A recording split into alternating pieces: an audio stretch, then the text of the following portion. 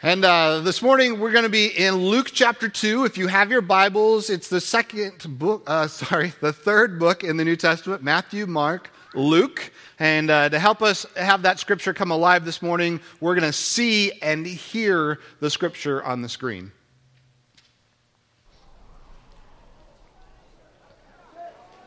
When the time came for the purification rites required by the law of Moses, Joseph and Mary took him to Jerusalem to present him to the Lord. As it is written in the law of the Lord, every firstborn male is to be consecrated to the Lord, and to offer a sacrifice in keeping with what is said in the law of the Lord: a pair of doves or 2 young pigeons. Now there was a man in Jerusalem called Simeon, who was righteous and devout. He was waiting for the consolation of Israel, and the Holy Spirit was on him. It had been revealed to him by the Holy Spirit that he would not die before he had seen the Lord's Messiah. Moved by the Spirit, he went into the temple courts. When the parents brought in the child Jesus to do for him what the custom of the law required, Simeon took him in his arms and praised God, saying, "Sovereign Lord, as you have promised, you may now dismiss your servant in peace. For my eyes have seen your salvation, which you have prepared in the sight of all nations, a light for revelation to the Gentiles, and the glory of your people Israel." The child's father and mother marveled at what was said about him. Then Simeon blessed them and said to Mary, his mother, "This child is destined to cause the falling and rising of many in Israel, and to be a sign that will be spoken against, so that the thoughts of many hearts will be revealed, and a sword will pierce your own soul too." There was also a prophet, Anna, the daughter of Penuel, of the tribe of Asher. She was very old. She had lived with her husband 7 years after her marriage, and then was a widow until she was 84. She never left the temple, but worshipped night and day, fasting and praying. Coming up to them at that very moment, she gave thanks to God and spoke about the child to all who were looking forward to the redemption of Jerusalem. When we get good news, we give good news. We've been talking all month throughout Advent of the thrill of hope. We've been seeing how hope has entered into our world through Jesus. And when you have been given hope, we need to give hope. The story today is one that we don't necessarily talk about a whole heck of a lot. Simeon and Anna, we get excited about the birth of Jesus, and then we kind of gloss over everything until Jesus is 33 and jumps into his ministry. But it's good to pause this day after Christmas and to consider these 2 seasoned saints, Simeon and Anna. And the first thing as I was reading through this passage, the first thing that struck me as we continue with this theme of hope is that hope is steadfast. Hope is steadfast. Simeon and Anna, they'd been waiting, and we've heard throughout this month how Israel had been waiting, 400 years of silence. When is God going to speak? What is God going to do? And they're just waiting. But what did they do in their waiting? They continued to pursue God. Look at Luke 2:25 here, where it talks about Simeon. Now there was a man in Jerusalem called Simeon who was righteous and devout. That meant he was pursuing God. If he's righteous, he's pursuing God regularly. He was waiting for the consolation of Israel, and the Holy Spirit was upon him. See, before Christ, the Holy Spirit wasn't given to everybody. We know today from our study of Scripture that if you're a Christ follower, you have the Holy Spirit living in you. But before that, the Old Testament times, Before Jesus' death and resurrection, the Holy Spirit was placed on people for a time. That's why in Psalms, David prayed, "Don't take your Holy Spirit from me," after he sinned. The Holy Spirit was on Simeon. Goes on to say, it had been revealed to him by the Holy Spirit that he would not die before he had seen the Lord's Messiah. Moved by the Spirit, he went into the temple courts. I believe it was Max Lucado who said, Simeon was a man who was led by the Spirit of God, taught by the Word of God, and obedient to the will of God, and therefore he was privileged to see the salvation of God. Simeon lived his life for Christ, and he understood the implications of Jesus' life and death. He was waiting for Jesus. The Spirit was on him. The Spirit moved him, it says. And it's easy to ask, well, how did the Spirit move him? Was there an audible voice? Simeon, this is the Lord speaking. How did he know? Did he have indigestion? Did he get confused with some bad pizza? How do we know if the Spirit is speaking to us? Because we should all be paying attention, right? We should all be looking expectantly like Simeon was, waiting for the Spirit to move in our lives. One thing I can tell you is the Spirit's never going to move you in contradiction to His Word. So if you come to me and said, God has told me to do this, and it contradicts Scripture, it's not God telling you to do that. That was probably your leftover Christmas dinner last night. But I do believe the Spirit moves us. How does He move us? He moves us through our conscience. He moves us through the peace that we have. I know that when Mel and I have been faced with decisions, we've looked down, and we let our mind wander down one pathway. You ever done that? And then you let your mind wander down the next pathway, what the woulda, coulda, what might it be? God often, when our mind goes one way, we are stirred up in our spirit. We are not settled. And when our mind goes the other way, we have a calm sense of peace. To me, that's the Spirit guiding and directing. And it's not that the one I have peace about is going to be easy or I know the outcome. Sometimes the other way is it makes a lot more sense from a human perspective. But I'm not settled. And I know that God's telling me not to go that way. And He's telling me to go this way. He speaks to us through our conscience, through as we read His Word, as we pray. And that's the other thing I want to challenge us to do as we think about the Spirit moving in our lives is we come to God and we talk a lot. You ever do that? Hey, God, this is that. I need this, need that. Can you move in this way? Can you take care of this? I think sometimes God's waiting for us to shut up so that He can begin to show us. He can begin to guide us. He can begin to move us. He'll bring scriptures to my mind at different times when I'm waiting in silence. Well, okay, He's showing me something. He's speaking to me as He brings scriptures to mind. Or as He brings somebody across my path, or that song comes on the radio that points me to Him. And again, it doesn't contradict His Word, but He still moves if we're listening and if we're paying attention. Simeon was tuned into God. He was in the temple. He was in God's Word. If you're not in God's Word, it's going to be hard for God to speak to you. Spend time in His Word. Simeon was in the temple. Another person in the temple that day was Anna. Matter of fact, Anna was in the temple all the time. The scripture passage tells us. Let's jump to the next page. There was also a prophet, Anna. She was very old. Now, please don't take offense at this because the passage says she was 84. So if you're in your 80s, you're not very old, okay? That's not me saying that, okay? Just going with what the passage says. Lived with her husband 7 years after her marriage and then was a widow till she was 84. She never left the temple but worshiped night and day, fasting and praying. These two people were steadfast in their hope. And as I'm getting older myself, I'm noticing that sometimes as we age, we get a little more cynical and a little more critical. I heard a laughter over there. Sorry if I'm stepping on toes. But we can do that.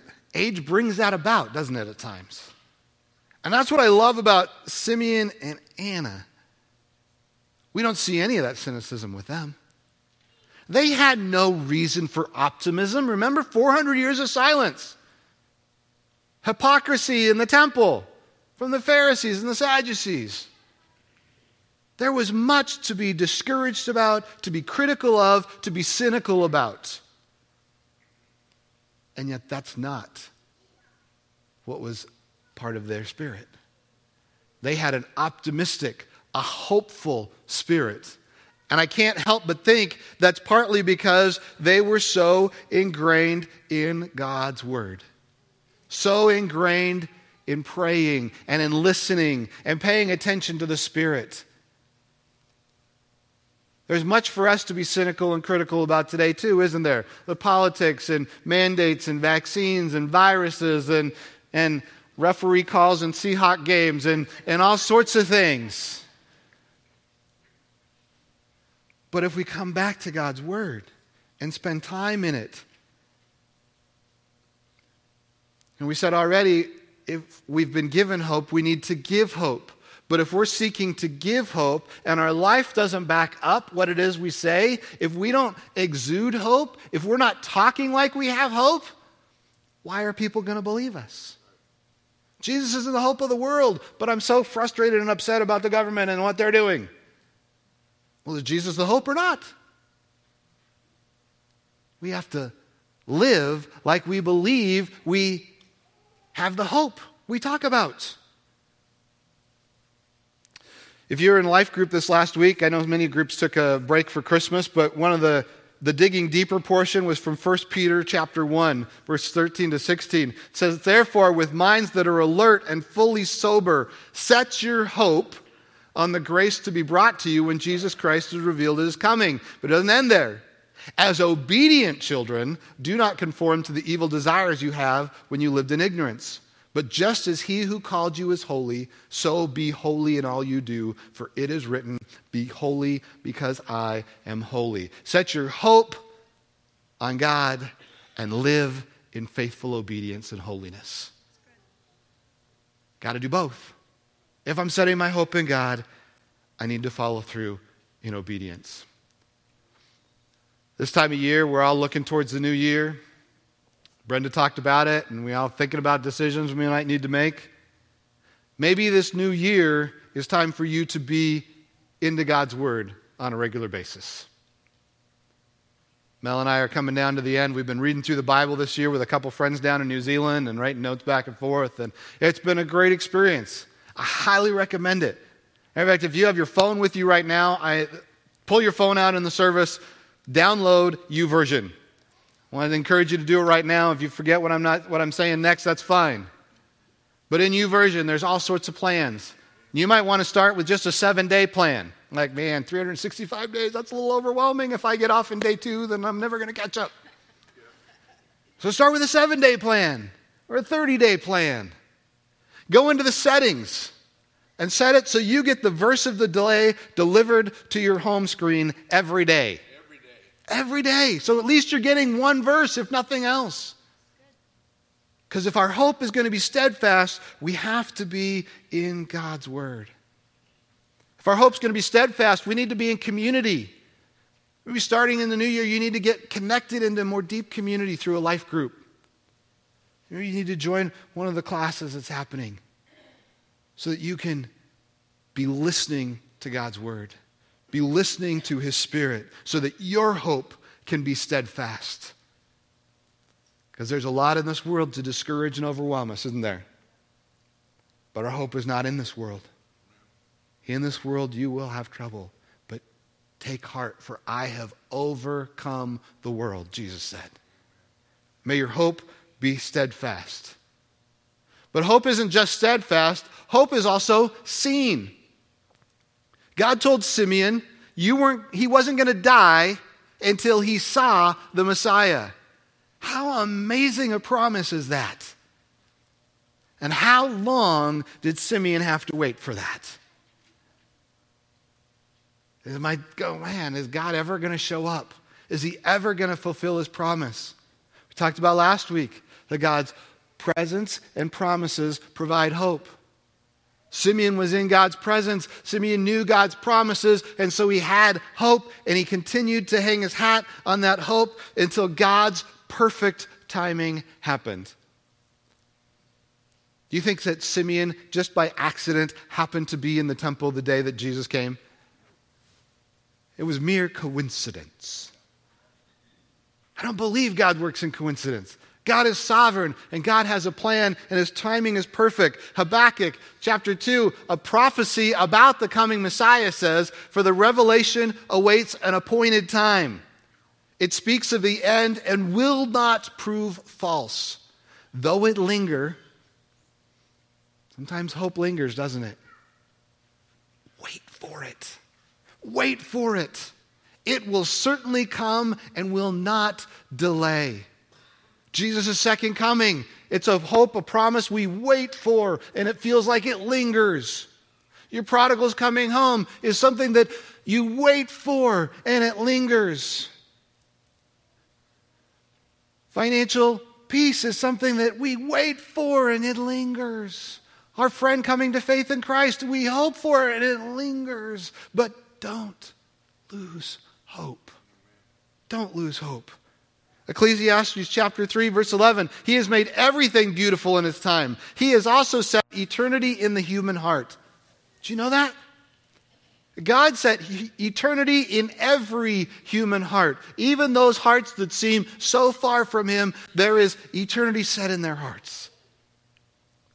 Yet no one can fathom what God has done from beginning to end. He makes it beautiful in his time. So don't give up. Keep praying, keep believing, keep sharing, keep steadfast in hope, because hope is seen. And how important for people to see hope, to see the good news of Jesus in their own life before they taste death. Amen? Because we know from the study of Scripture that we are eternal beings. And those who've trusted Jesus Christ as their Lord and Savior spend forever in his presence. And those who don't spend forever in eternal torment in hell and away from him. That's why these two things are so key to be linked. Yes, we celebrate the good news of Jesus being born and the hope, but we have to also remember that he came to die. He came because he loves you. He came because he wants you to have hope that is steadfast. Hope not just for tomorrow. Hope not just in the season we live in this world, but hope for eternity, that you will have life with him forever. And that truly is good news, isn't it? Amen. It's the good news for the whole world.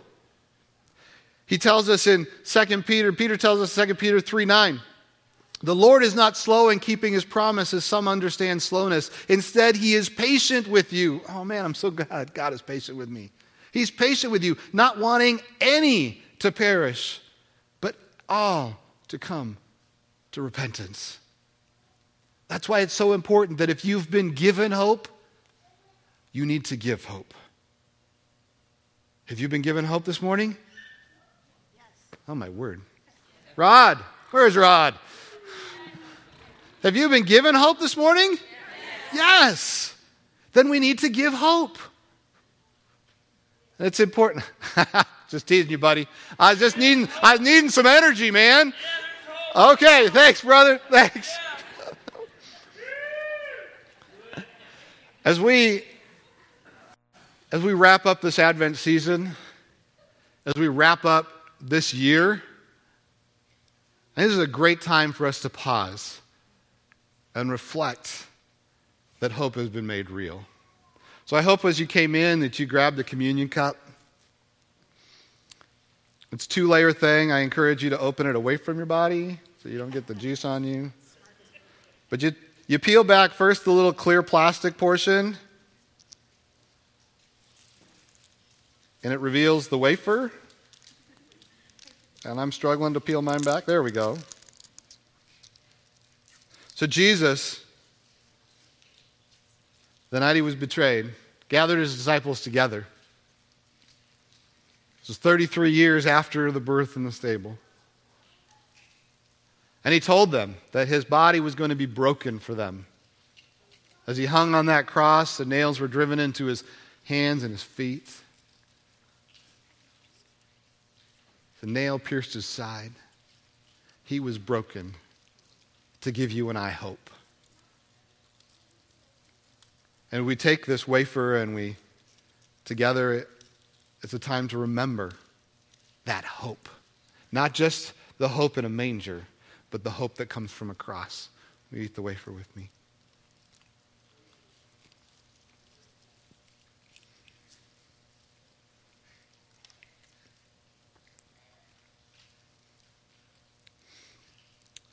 He also took the cup. He said, "This is a symbol, reminder of my blood that is poured out." They pierced him in the side, blood and water gushed out. He shed his blood so that your sins and mine could be forgiven, so that you truly could have hope. And then he conquered that sin and death by coming back to life. Amen. So I encourage you as we take this cup and drink it to just pause and to thank God for spilling his blood so you could have hope.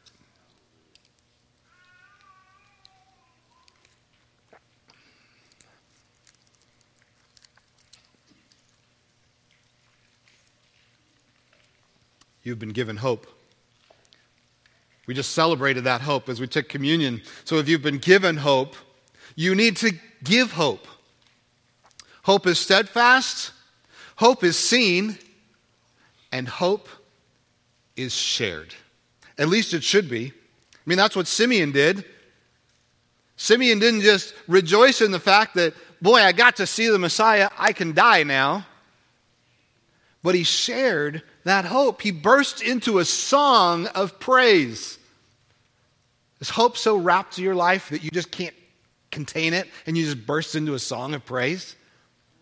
I love this song of Simeon. It starts with just that, an anthem of praise. He says, "Sovereign Lord, as you have promised, you may now dismiss your servant in peace. I've seen your promises. I've sensed your presence. God, you are true. You are real. You give hope. You may dismiss me. Lord, I'm looking forward to seeing you." He starts with an anthem of praise and of hope. Then he moves into a gospel song. "For my eyes have seen your salvation." He recognized the baby born in the manger was truly, he wasn't just a baby. He wasn't a political ruler. He was the hope for all. Thank you for saving us. That's what we just did with communion. Thank you, Jesus, for your salvation. Anthem of praise, gospel song, and then he bursts into a missionary march. Thank you for your salvation, which you have prepared in the sight of all nations, a light for revelation to the Gentiles and the glory of your people, Israel. A missionary march. This salvation isn't just for me. This hope, this good news isn't just for me to hold on to keep to myself, but it's to be shared. The Gentiles and the Jews. And it's not a coincidence again that in this passage, a man and a woman were revealed by the Holy Spirit, revealed to them, and they made a declaration of the good news. Look at Anna. Anna's been there worshiping God in the temple, coming up to them, Mary, Joseph, Jesus. At that very moment, again, not a coincidence, she gave thanks to God and spoke about the child to all who were looking forward. She spoke about Jesus to everybody that she could, that she came in contact with. She'd received hope. She'd been given hope. So what did she do? She gave hope. Jesus' very last words, wrapping up his ministry on earth before he ascended into heaven, were our missionary march. The mission doesn't change. Matthew 28, 19 and 20. "Therefore, go and make disciples of all nations. You've been given hope. Go and give the hope to others, baptizing them in the name of the Father and of the Son and of the Holy Spirit, and teaching them to obey everything I have commanded you. And surely I am with you always to the very end of the age." You don't go on this mission alone, but Jesus is with you. You might think you don't have much. I grew up in a Christian home. I accepted Christ as a 5-year-old. God put a call in my life as a teenager. I thought, what story do I have to share? And then God convicted me when I was in college. He said, Brian, my power to protect you from so many of those things is just as strong as my power to save you from so many of those things. If you've been given hope, you share hope. God's given you a seed of hope, and He wants you to plant it into the world. There's a Dr. Seuss movie out there called The Lorax, and it's about this guy, the Lorax, who's there to protect all the trees, to protect the forest, and this guy named the Onceler comes, and in his greed, he cuts all the trees down, and once he realizes what he's done and the devastation that he's done, he kind of lives as a recluse for the rest of his life. And then we get introduced to this young boy named Ted who lives in this town, this walled town, where everything is fake. There is no trees, there's no grass, everything's plastic, and there's a guy there who even sells air. That's what the story's about. And Ted hears about a tree, and he's on a quest to find out more about a tree and how he can find a tree or have a tree, and he interacts with the Onceler. And this little clip from the Lorax, I also think speaks to us as we take the seed that we have of the gospel and seek to plant it. Watch with me.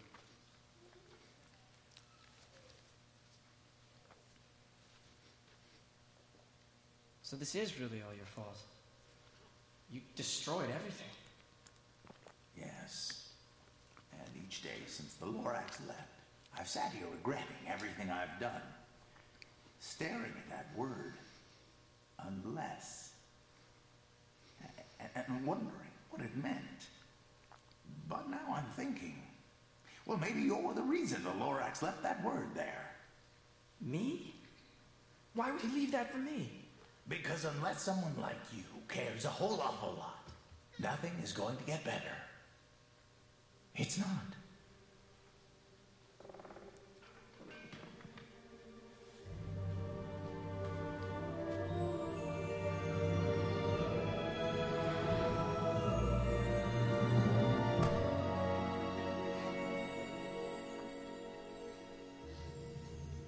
The last Dracula seed. You need to plant it, Ted. Yeah, but nobody cares about trees anymore. Then make them care. Plant the seed in the middle of town where everyone can see. Change the way things are. I know it may seem small and insignificant, but it's not about what it is. It's about what it can become. That's not just a seed, any more than you're just a boy.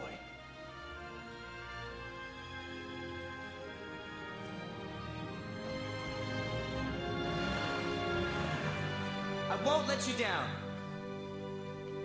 I know. Unless someone like you cares a whole awful lot, nothing is going to get better. It's not. Dr. Seuss had some wisdom, eh? Unless someone like you cares a whole awful lot and takes the seed of hope that you've been given. Ted said nobody cares about trees anymore. We could easily say nobody cares about Jesus anymore. To which the Onceler replied, then make them care. Plant the seed, however small your seed is of hope that you have. Plant it in the middle of town where everyone can see. I know it may seem small and insignificant, but it isn't about what is. It is about what it can become. And think about that multiplied by the Spirit of God in your life and in our church and in our community and in our world. What it could become when we give the hope that we have. We've been challenged over time in these last couple of years at different times to pray for 3 people who don't know Jesus in our life. I want to call us back to that as we close out 2021 and look to 2022. Who are 3 people you know who don't know Jesus that you can be praying for on a regular basis, looking for opportunity to share the hope that you have? A few weeks ago, we asked you all to do a survey. Scott did that right in the middle of the service, and we appreciate everybody who filled that out. One of the couple of questions I want to share with you this morning just about the survey results. One was, one of the questions was, I heard about South Hills Church from, and there was online search, social media, friend and family, or other. Look at this. 64% of the people who come to South Hills Church heard about South Hills Church, heard about hope from a friend or family member. Isn't that awesome? But then I teamed that with the next question, which was in the last year, I invited blank friends to watch a South Hills service. 36% of us said 0. So 64% of us came to church because someone else, and then we didn't follow through and do the same thing. Now, praise the Lord for these. Man, 20% have invited 4 or more people to South Hills. That is awesome. But we've all been given hope. So we need to give hope. Pray for 3. Invite them. Share the hope that is within you with them. Another way that we can be ready to share hope is we're going to be launching all of our global outreach teams again for 2022. We're going to see how many we could put together. There's a sheet of paper on some of the chairs there. Invite you to take this with you. So we're planning teams back to Louisiana at the end of April, to Montana in June, Honduras in July, Philippines in September, and Kenya in October. And you might say, well, can we truly travel yet? We're going to plant a seed, see what happens. And if you'd like more information about these teams, we're going to do an information night on Sunday evening, the 16th of January. I want to encourage you to mark your calendar. If you have questions about travel, about vaccines, about ministry, about what we're going to do, come that night and we'll answer those questions for you. But I encourage you, as you look towards the new year and you think about how can I give hope, this might be one of the ways that you can give hope, and I want you to pray about how God would do that. Today is Boxing Day. Shout out to Jim and Allison Landymore from Canada, the Canadians. Boxing Day, we lived in Australia and New Zealand. Boxing Day is a big deal there. Not such a big deal in the colonies here. But the origin of Boxing Day is interesting. Boxing Day was about honoring servants. So if you were wealthy enough to have servants, typically on Christmas Day, the servants didn't get the day off because they were too busy putting on Christmas Day for you. And so on the 26th, you would honor your servants by giving the day off, often giving them a box with a gift of some kind that they could enjoy their Christmas the day after Christmas. As I was thinking about Boxing Day, and I was thinking about, how we celebrate the good news of Jesus, and we relish in that, and we just soak it up on Christmas Eve and Christmas Day. As Brenda said, it doesn't end with Christmas Day. It begins at Christmas Day.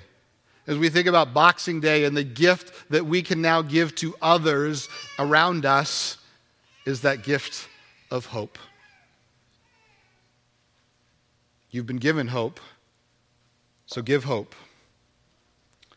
We start to wrap up here, just 3 questions for you. The first one, have you ever experienced God's hope personally for yourself?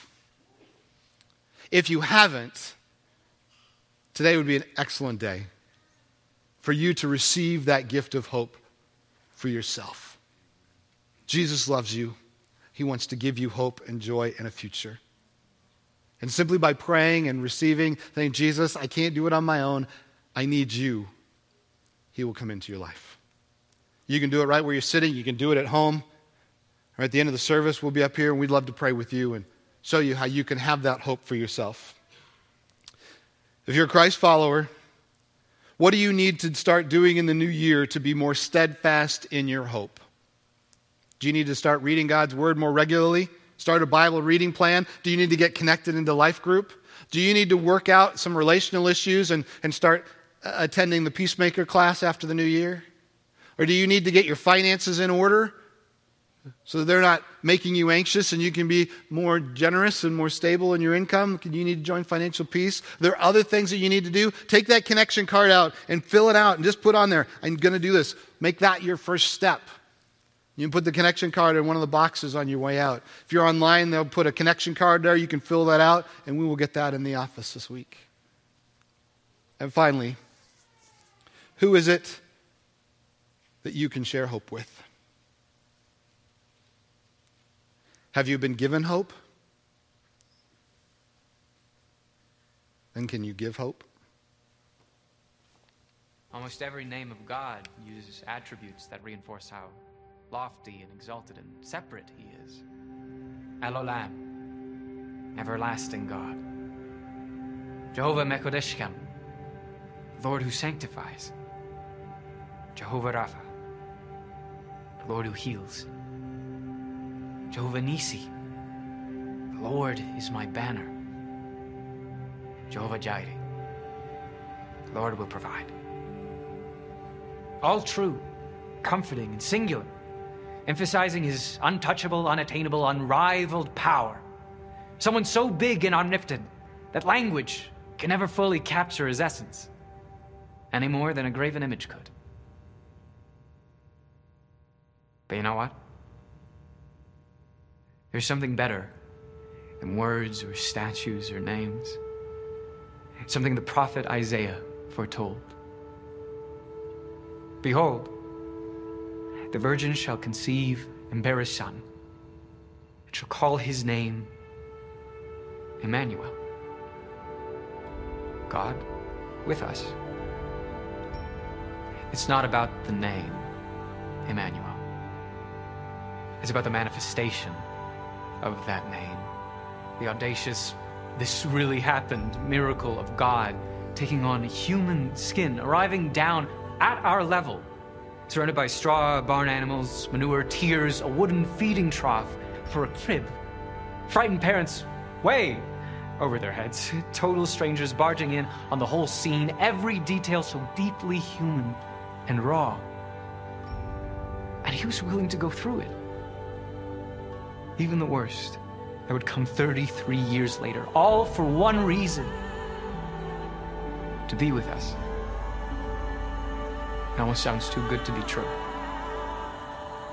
And that's because if there's one thing you could say God is too much of, was a little overboard with, it's goodness and truth. What then shall we say?